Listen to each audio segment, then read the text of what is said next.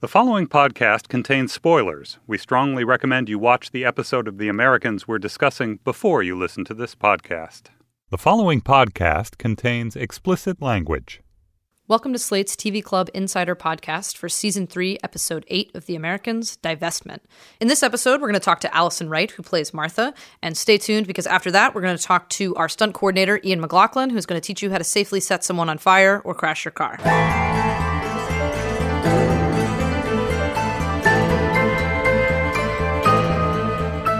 I'm Molly Nussbaum, the script coordinator here at The Americans. We are back in our writer's office in Gowanus, Brooklyn. I am here today with my bosses, Joel Fields and Joe Weisberg, and the great Allison Wright, or as you might know her, Martha. Hi. Hello, Allison. Welcome the great is good. I like that. Just the great, yeah. This is a kind of a huge episode for Martha, who's having a sort of huge season. Can you just tell me, like, when you're getting these scripts, are you just freaking out for Martha? Freaking out with excitement and fear for Martha, and just, pure excitement at what I'm getting to do. Yeah, it's been fantastic. Hey, Allison, I've just noticed in this podcast, you're affecting an accent similar to the kind of accent that Matthew Rhys affects when he's off camera. I've been working on it. I've been trying to copy him. What is that about? Why are you guys big fakers? Fakers. Are you from a nearby island to his island? Near larger, better island, you might say. Throw down. Gonna punch me with that. Podcast. The Welshman, yes. I'm from pretty close by, which makes it all the more fun when we're in between Martha and Clark. The ridiculousness of our normal voices in between. It's good times. Yeah, it's pretty funny to watch that. Do you use an accent in the show? No. When, I was like, oh dear. When you're on set and working, I'm trying to remember when we chat. You have I don't need. Yeah, I don't need to do that with this one. Yeah, but some I might. Yeah, but that would be a long time in between chatting. That would be a long time. When you first appeared on the show, did you have any idea that Martha would be this character with this like incredible sex life and just like this crazy sexual history? I like to bring it. I like to bring it with me to work, and I think you guys just picked up on that, right? And you're like, okay, we'll write some for you, right? Yeah. Oh, fine. Okay, we'll write it. What's your favorite Martha sexual exclamation of all 3 seasons so far? Most difficult? Because that's going to be now it's over and now I can laugh about it. I think it was in season 1, and I had to say, whilst being sexualized from behind, I had to say, shoot yourself into me, Clark! I think that's my favorite. I think that's my favorite. It was, when I read it, I think I vomited in my mouth. I really did. And I think I called every actress that I knew and was like, how am I going to say this line? But Martha's had like so much to do. And now that Agent Taffet has arrived and he interviews her in this episode, she's starting to put together not only that she might really be in trouble, but that her marriage is going to very much be in trouble as well. Right. Can you just talk a little bit about sort of like your excitement in reading all of this, but also just where you think Martha's head is at this point, as so many things are coming down all at once? Well, I think it's completely scrambled at this point. I think she's been shocked, like she's been hit with a truck or something, into some sort of action. There's been no action so far this season in terms of her thinking about what she's doing or talking about what she's doing or talking about how she feels about it. And now she's been forced into action. I think she's scrambling to keep up with what could possibly be happening and what it might mean. Those thoughts are coming slowly, but she's in a shitstorm, you might say. Yeah. But she does choose to confront her husband, and she confronts him as her husband. Instead of as some sort of master manipulator. Got it, yes. I don't think that she can, and you guys helped me out with this tremendously when I was emailing you about this episode, about where she would be with her thoughts and what she could possibly think, and just beginning to think something is wrong is quite a big thought, not thinking 12 steps ahead of that yet. Well, you just said it yourself. The thoughts are coming slowly. Sometimes people ask the question, how could Martha not get it? How could she not be ahead of this? And if you've ever been in denial of something or not seen something that was happening to you in your own life, then you shouldn't really struggle with this story. Then you know what it's like to, as you put it, have the thoughts come slowly. Mm-hmm. It's just a human reality. And she has absolutely no reason to suspect him of anything. She really doesn't. It's like I've heard people talk about Stan before. Like, unless Elizabeth and Philip really slipped up or purposely gave him something, there's no reason that he should ever suspect them of anything. They're his neighbors. And I don't think this is something that Martha, these kind of ploys, these honey traps, I don't think it's something that she's familiar with. She has reason to suspect him of being a husband who is a workaholic. Yes. You know, or who is different or odd. And there was always a part of me that when she asked to go and see his apartment, there was also a part of me that, just a woman's point of view, from a human perspective, that, you know, where is he all the time? Is there possibly another family, or is there possibly another woman? Is there possibly another wife? That thought's going to come way before, is my husband in a disguise and working for the KGB? We ourselves had to sort of step back and ask ourselves, what does Martha know from her point of view? What would she think from her point of view? And in fact, when that bug is first found in the prior episode, among her thoughts would be, well, good. Now I can have things come out in the open with Clark. Absolutely. Clark's going to come downstairs now. Yeah, he's going to come now downstairs. It has to be over. Him and Daphne will talk to me together and say I did a good job. Yep. And I might get a promotion. And yet there's an alarm. And yet there's an alarm bell going on, and you sort of see what she subconsciously knows, what she's repressed when she goes into that bathroom and hides it. But there's this tear in her where she's waiting. She's waiting to be saved. And also remaining in denial where it's safe. That's right. But that's right. But the longer she waits, she can't stay there forever. Yeah. The longer she's waiting for an answer that isn't coming until that confrontation in this episode. Well, we also talk about the Jennings kids and how there's a level on which they know everything. There's a level deep in everybody's unconscious where they know the whole story. Deep down. Yeah, yep. deep. You know. Well, I know this is something that you guys talked about a lot while working on this particular episode with Josh, but also it's a huge debate throughout the season in the writer's room of like, how much does Martha really know, and how much is she sort of willingly saying, you know what, I don't want to know more? You know, we have very strong instincts, and whether we choose to listen to them or not, they do tell us on some level what's going on. On some level, she felt unsafe at some point and decided she wanted to get herself a gun and be able to protect herself. Maybe it was the slaughter of the family in Alexandria. Maybe it was some sort of spidey sense that something wasn't right. And I think that's exactly what she's feeling here in this situation too. But there are different ways for her to be in denial about it. She can just avoid thinking about it completely and just act like it's not there, it's not happening. She could diminish the responsibility of whatever it is that she's doing or the information that she's giving away. There are many different levels of the denial for that, which has been a great thing for me to learn about and read about, and really where I want to make her come from, because it is ambiguous. Yeah, and it's an interesting, you talk about how much she knows at the end of this episode, after that confrontation with Clark, he gives her a lot of truth from his point of view. Yep. At the end of which he says, is that enough, or do you need more? Mm-hmm.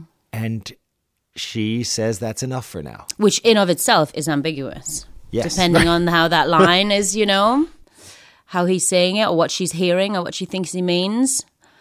It really all is. And it's a fun place to have it be at the moment. I think it's the right place for it to be living at the moment as well.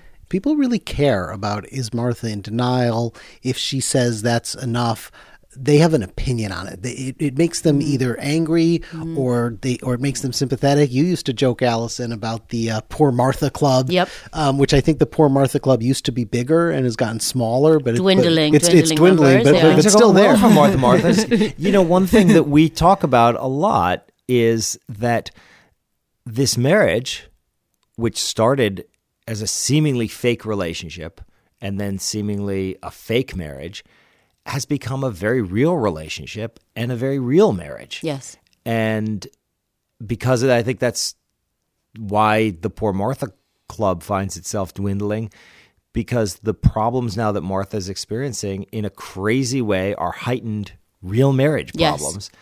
And ultimately, she's also strangely being empowered through this relationship. She is, and growing through it. And I think maybe people are seeing that change. And definitely since season 1 to where we are now, she has definitely flourished and flowered somewhat and is more empowered and asking for what she wants. More people should be fake married to operatives from the KGB. Right? And the guy's not around all the time. He doesn't leave his stuff anywhere. Look, if you're going to have a fake marriage to a KGB operative, I'm sure Philip Clark is one of the best. Philip Clark's one of the best guys. Yeah.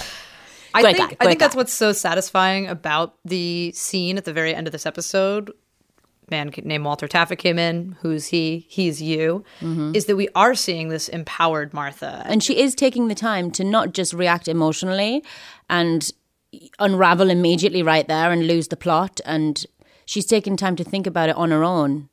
For whatever reason, she's taking this time for herself to think through this without going straight to him. Well, right. That's what's also really interesting about it to me. And I know you guys talked about this a lot, that it's not right away at the end of 7. She doesn't go to him straight away and aggressively come after him. It comes a little later, that she takes this time to really think and consider her options. And well, she's ahead of him for the first time ever in the show. And it also speaks to, I think, the separation of the two different ideas that she has in her head. Sometimes, reading about women that have been married to all these different kinds of men, that have done all these different kinds of things, just even the thought that they could be that was far too much for the women to even consider. It took them a long time to even allow themselves the thought of, could my husband be doing this, to our children or to our grandchildren or whatever it was that was happening. So it takes a long time to even accept that as being a real thought.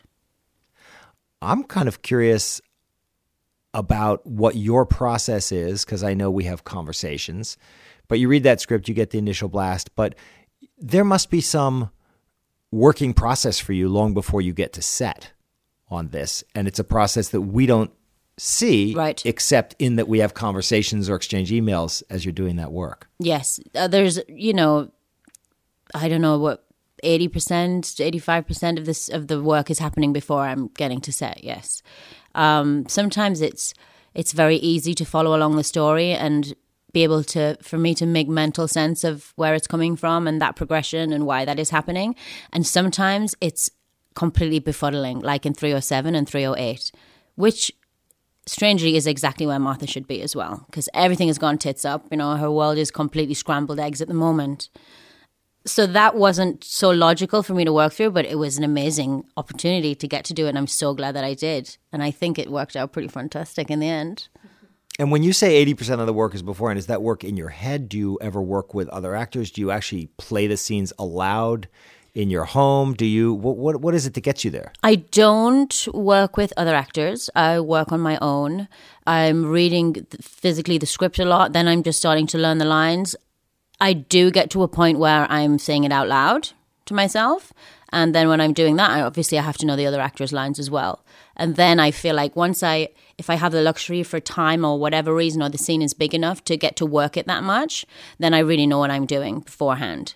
And I really can track the story mentally as it's happening. But that's me running the scene. I'm maybe blocking it a little bit in my head. I'm working through it, and I'm conscious of the other actor, how they might be saying their lines and what I might get from that. When you take the recorder into the bathroom at the FBI and try to take it apart or destroy that, what was your reaction to it, but also what kind of conversations did you have with Noah about? That's a long dialogue-less scene, but a lot happening, obviously. I think it jumped off the page immediately, and I felt I knew what it was, and I had a take on it, and I'm sure Noah did too, and it really became just a technical thing to get the different shots that he wanted right and the kind of effect that he wanted to create, which I haven't seen yet, obviously, but I'm dying to, because he was so excited about it and the strangeness of it and what it would be like, this sense of, everything imploding on her and just complete panic. But that was one of those scenes that was just right and easy, and I think everybody knew what it was and had a good take on it. If it's a very emotional scene, do your neighbors ever bang on the ceiling with a broom handle? God, you know what? Thank God, though, because sometimes I hear them sneezing and stuff, and I'm like, oh my God, what the fuck must they have to listen to? Me doing, Oh my they God, hear you screaming and crying. Which just sometimes I just sing. No, not like that. Bang, bang, bang. Yeah. Allison, thank you so much for joining us today to talk about episode 8. And now we're going to talk about the same episode with our stunt coordinator, Ian McLaughlin.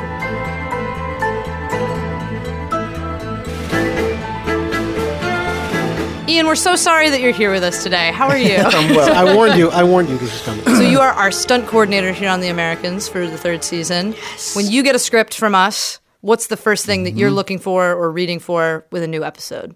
So I'll get the script, and I'm looking for the fun. So I'll read the whole thing first. I want to understand the words and everything. I want to see what the character's doing, where we're going with the story. Thank you for that. And then and then I just read the action stuff. I go back and I just really start to break that down. and try and understand what you guys are doing with the action and why are you doing it in a particular way. It's going to be specific. It's character driven. Characters do things in certain ways. Why'd they use a gun and not a knife? And I like to watch the whole series because it can all influence that one little scene. And then I have to decide the actors and do I need to double them or not? And who do I have to hire for that? Do I need riggers? What are my support? So when you have to double someone, that's hiring a stunt double, so that you're subbing someone out mid-scene or for an entire sequence, right? Right. And then are the actors offended? Like, oh, you don't think I can do it? Or are they Sometimes relieved? Sometimes they do. And a lot of times I'll include the actors in, like we did on 308 when we did the burn. So the guy who lit Venter on fire, he really wanted to light him on fire. And now I had a stunt double there to do it, but I knew he could do the actual light pouring the fire. of the gas. No, literally lighting throwing the match on him. Well, why would you need a double for that? That seems safe Just enough. for proximity.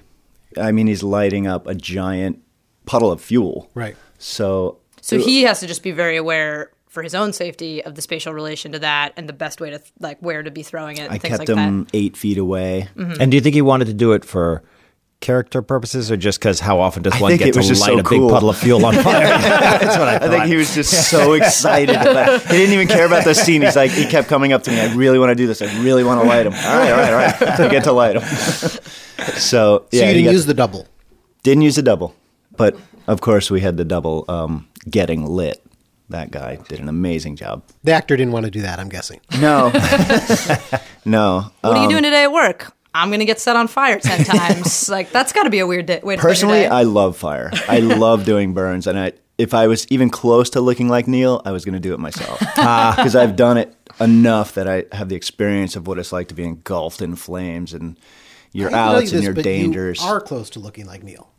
I'm a little taller. That's a lot taller. You're a lot taller. You're a And lot taller than the Neil. face wasn't close enough. So But, Ian, it's so great hearing you talk about the way you approach it because it goes to the core of the show, which is you start with character also. It has to be. And it's interesting because you think about stunts as such a technical thing, which of course it is. And we're very concerned about safety. We talk about that in our prep meetings, in our production meetings. You have to worry about that. A lot of that's on your shoulders Number too. one. But where you start is where we start with character. And it's interesting even on something that could be as technical as this, Absolutely. that's the beginning. It should be seamless. It's it's like good lighting. It shouldn't be gratuitous. Like I was saying before, it shouldn't be parentheses. We're stopping the story. Now's the stunt show. Let's resume our story. It has to feed into it. And a lot of times the editing and it gets cut down from being something super big just to make it flow better. But I like to go as far as I can first and then bring it back.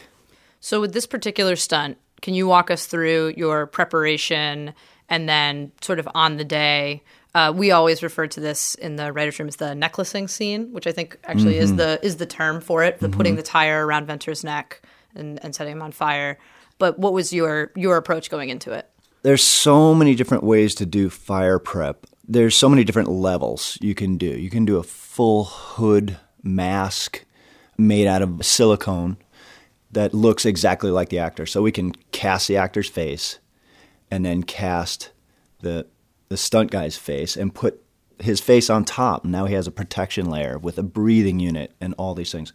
We didn't do any breathing unit. That's what if you want to melt the face? Is that why you would do that? If you want to have flame directly on the face, you have to give a lot more protection. But we designed it in a way where we didn't have to use any mask at all. We did just skin and gel. But he could not inhale for any of the stunt. There are times you can get gulps of air. Typically, if your arms are free, you can get gulps of air because the way you map out your fuel on the body, you can sort of like a swimmer would do in the crawl. They get a breath of air under their armpit. But we had his arms tied in a tire. So he couldn't get a gulp of air unless he's moving forward. So there's ways to behave too. So when we designed how he reacted to the flame, we made sure that he stood up and moved in a way where the flame's always traveling behind him. If you're moving forward leading with your nose, you can have the heat bubble always pushing away from you. So Is that in case he had to breathe or so that to keep him from getting too hot? It's both. It keeps the flame away from his face, and he can get a gulp if he needs it. But usually we'll design it so it's within 30 seconds. No burn needs to be much longer than that. I mean, we're doing our cuts over the actors, and you're only going to get little pieces of the burn anyway. So we had a bunch of things that helped us on that shot. When we were dumping the fuel on him, we were ensuring that they used a lot of fuel, so it looks like he's soaking wet, which when you put on the burn gel on a guy, the gel looks very wet, so we were able to hide it that way. Otherwise, it would have looked like, why is the guy soaking wet? But this burn gel, why don't you explain that? Because it's pretty interesting. This is a burn gel. Gel was made by Gary Zeller. He won an Academy Award for this years ago. But it's pretty standard in the industry. When you're designing this, you also have to design in the wardrobe because you have to put in layers of protective gear under the wardrobe. And then whatever bare skin is visible has to be covered in this gel. And it's like a thick, it's almost like a Vaseline, but drippier. And you put it on the skin, and heat can hit it. You feel the heat a bit. You feel warmth, but as soon as you feel like too much heat, maybe on your back or something, is when you have to go out. And our signal to go out and fire is always you go down face down on the ground.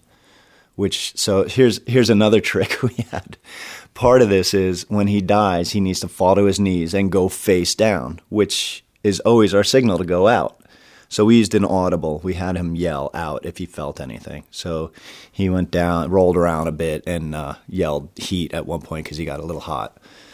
The fact that he was covered in gel, covered in fuel, and lit up was like, we got one of the coolest full burns I've ever seen because he had his arms tied behind him. He had everything going against him. Arms tied, had to go down face down. He had to go down in a puddle of fuel.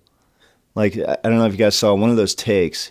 He stumbled away, and when he was going to go down, his foot slipped in the fuel, and he went down right in the fuel, not with his face, but with his whole lower body. And he stayed there for a good 25 seconds of full burn.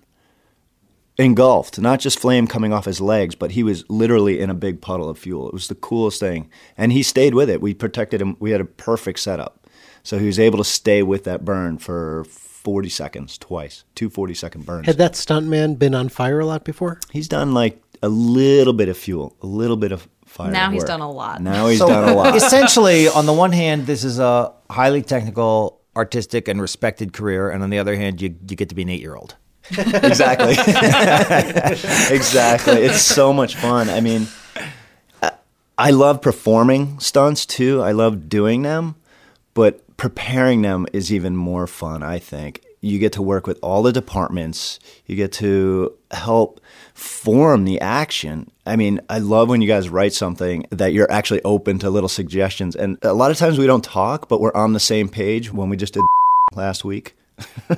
And you know, it was going Henry, around. don't worry. Yeah, we'll cut that out. When we just did you know what you should do? You should do it when we did the beep last week. Redact it. Yeah. But you know, when they were like, we don't want to do that, sounded complicated, and I was thinking, great, we're thinking the same here. Okay, back to fire. Just to clarify, kids should or should not try this at home? No, don't try that at home. Definitely don't try that at home. But we could teach you. I could burn one of you guys if you want. We can do it one day. I personally It would sounds love great. to see Molly, you want to burn? Me and Molly Yeah. are in. Joel Let's looks do it. skeptical. Joel's out. that. I've got some free time later. How did you come to work in stunts, Ian? I had a very wide background in all kinds of sports. But the one that got me in was rock climbing. I've been rock climbing now for about 25 years. And with climbing, you get a lot of know-how and equipment and ropes and handling and rigging. So my very first job was actually a rigging job.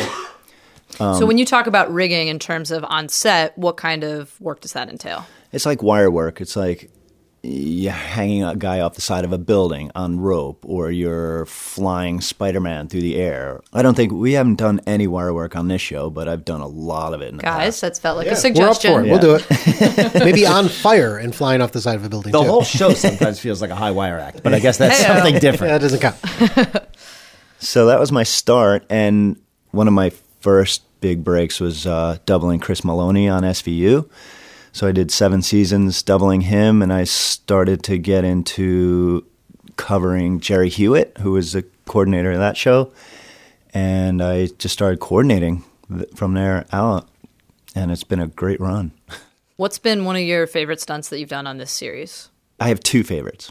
The car scene with Jammer. You got to narrow it down. There's a couple car scenes. All right, let's do it. Let's do it. The one car scene. The crash at the end of the scene? crash scene. Yeah, that was really fun. Prepping that and getting the right guys in the car and just go on a day. Where do we put the crash box and getting everything right? Were you surprised by what that looked like when you finally saw it? So happy with the way that turned out. It was cool, wasn't it? Yeah, it was amazing. Can you explain what a crash box is for those who don't know? Crash box is this really cool welded up steel box that they put the camera inside of in case the car hits it or whatever hits it. And you put that right in a line of fire. We did that with the motorcycle too.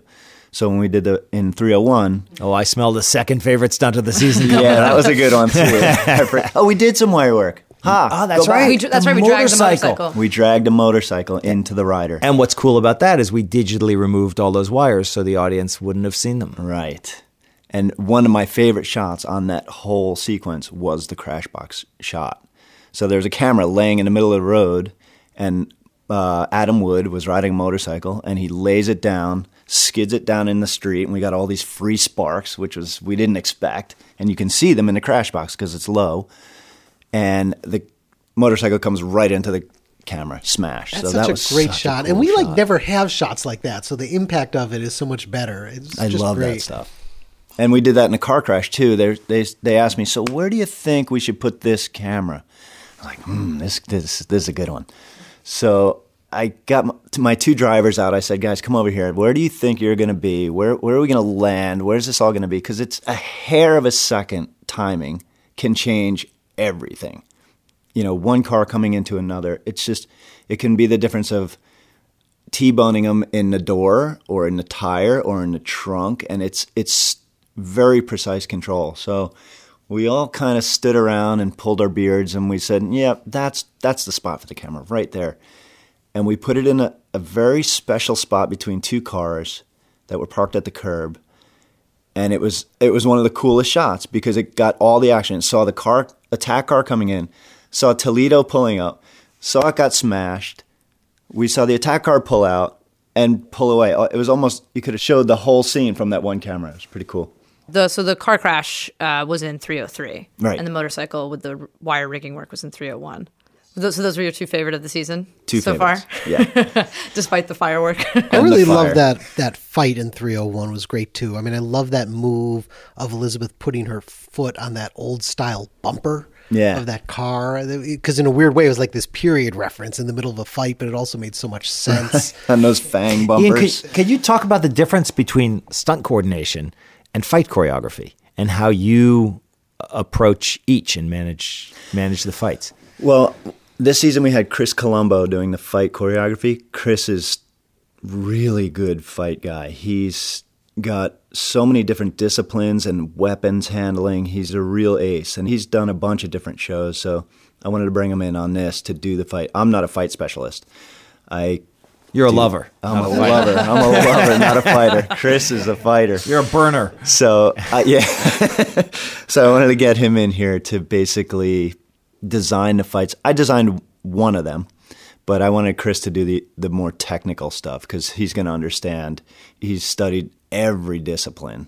And when I told him this show was coming up and that I wanted him to come on, he went and studied a bunch of the Soviet fighting.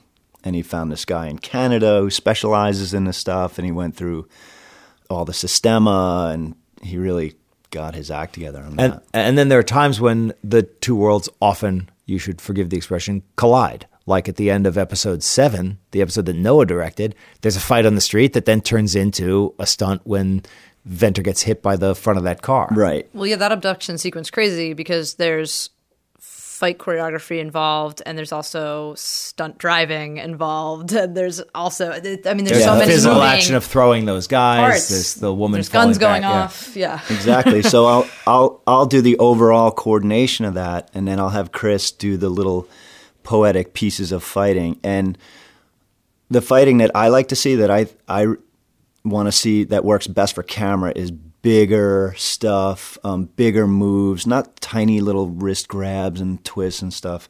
Those things don't really read. I want to see bigger, more telegraphed things. Wardrobe helps. Long, loose hair really sells punches. And those reactions, those head snaps, the hair flowing. And hides the face of your stunt person. And hides the sometimes. face, yeah. So between me and Chris, collaborating, he'll design something, and then I'll even edit him right there on the spot and say, no, let's bring that back. That's not what the character would do. Let's do something more like this. So we design together. It's really fun. What's a different challenge that you have with stunt driving? Because we do a lot of stunt driving on this show. It all depends what the action is with the car. If you're doing a big, giant crash, you have to do a full roll cage in it. You have to do 6-point belts. Sometimes you have to get the e-brakes redone so that you can drag your rear tires and smoke them up. We didn't do anything too crazy with these cars that we needed to do full prep, so it was really just kind of shaking them down, make sure they work. I don't think our cars would be up to I was any of going to that. say, Yeah, if we bust up lucky these, when our cars start and run. if we bust up these cars, Duke props would just have a nervous breakdown. our rear tires are smoking at 5 miles an hour. We just cut a shot from the last episode where a car pulled away from the curb in just this billowy explosion of smoke. They're supposed to be covert. Nobody's supposed to notice them. Only come from one of our prop cars. It was great. It was just great. It's actually a great era of cars because the newer cars are really difficult to work with. They're all computerized. They won't let you crash. They don't let you crash. They don't let you skid. They're no fun. There's no parking brakes in them. Like it used to be a great e-brake. You grab the in these older cars, there's a big handle. You grab the e-brake. You can lock up the wheels. So if they're working right, these 80 era cars, if they work right, they're better than the new cars. They're really fun. Yeah, can you guys do some big car crash next? We'll see what we can do. We crashed into a tree first season. You weren't here. It was quite a thing. Oh, yeah. It was a rubber tree. It looked terrible. We had to digitally remove the tree. The car knocked over the tree. We had to put in a fake computer the tree. tree. Went flop right to the ground. It wasn't great. We needed you. We really did need you. That's why you're here. It's good to have you. So, before we finish, I wanted to talk a little bit more about the burn, because you started by talking about character, and we talked about the process of the burn, but there's also interesting history in terms of where it came from. And I wonder if you looked into it all, the history of necklacing. Oh, yeah. And what happened in South Africa. And there's an interesting story about the actor who played Venter. Yeah, let's get into that. Yeah.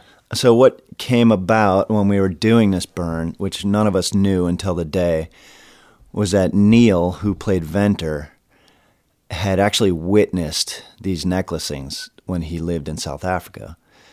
So we were putting a guy in a situation and sitting him on a crate and putting a tire over him, where for all of us it's pretty gruesome, and there's a lot of people who kind of don't even want to watch. They don't even want to see these burns on set. They kind of walk away. But now, in the middle of it, we're putting an actor who's actually seen this, and I can't imagine, the well of emotions that he could reach into for this scene about to get lit on fire. He was out there, I don't know, it was 5 degrees out, in a wet shirt with this whole backstory going through his mind. I mean, it must have been a really hard day. I saw him smoking more cigarettes than I actually ever have seen him that day. I think it was really getting to him. Yeah. He did an amazing job. I'm a little loath to follow that story with this story, but he was, of the different South African characters, he was the one South African actor we had working. And so we went to him with a number of questions when we were working on the script. And one of the things he told us right off the bat was the original name of that character was not Venter, but Vetter. And he said, listen, guys, I think I should mention to you that the word Vetter in Afrikaans means asshole. I was wondering why that changed. Well, we didn't need mean to that. adjust We that didn't mean name. that. Yeah. And he said, well, if you just add an N and make it Venter, then you'd be okay. So we went back to all those, said, Molly, can you put an N into all the scripts? And we'd already shot some of the scenes, and we had to go back and ADR it so that people said Venter instead of Oh, Vetter. that's hilarious. Yeah. I was wondering why that happened. Neil, in the future, bring that up right away. But also, the actor who played Hans, Peter Mark Kendall, was telling us that he wound up having conversations with his parents about the history of that period, since his father, I think, was South his father African, was South African, and had left while all this was going on. And it's very easy to forget today in 2015 that there was a time when apartheid was one of the big issues in the world, and that those people fighting that oppression were not at all sure that it would ever end. We're ending on a very dark note today, guys. I like it. It got really real. Ian, Well, thank you. hang on, I can give you a happy wanna note end on before. a different one? Well, but yeah, before Sure. we don't have any scripts to work on today. Ian, thank you so much My for sitting down and pleasure. talking to us. This was awesome. Thank Thanks you for so having much. me. Thank you again to Allison Wright, Ian McLaughlin, Joe, and Joel for talking to us today about episode 8. Join me next week when we talk to our production designer, Diane Lederman, about episode 309, Do Male Robots Dream of Electric Sheep? A big thank you from all of us here at The Americans to our producer, Henry Milofsky, our senior producer, Laura Mayer, and our executive producer, Andy Bowers. I'm Molly Nussbaum. Thanks again for joining us. The Americans Insider Podcast is part of the Panoply Network. Check out the entire roster of podcasts at itunes.com/panoply.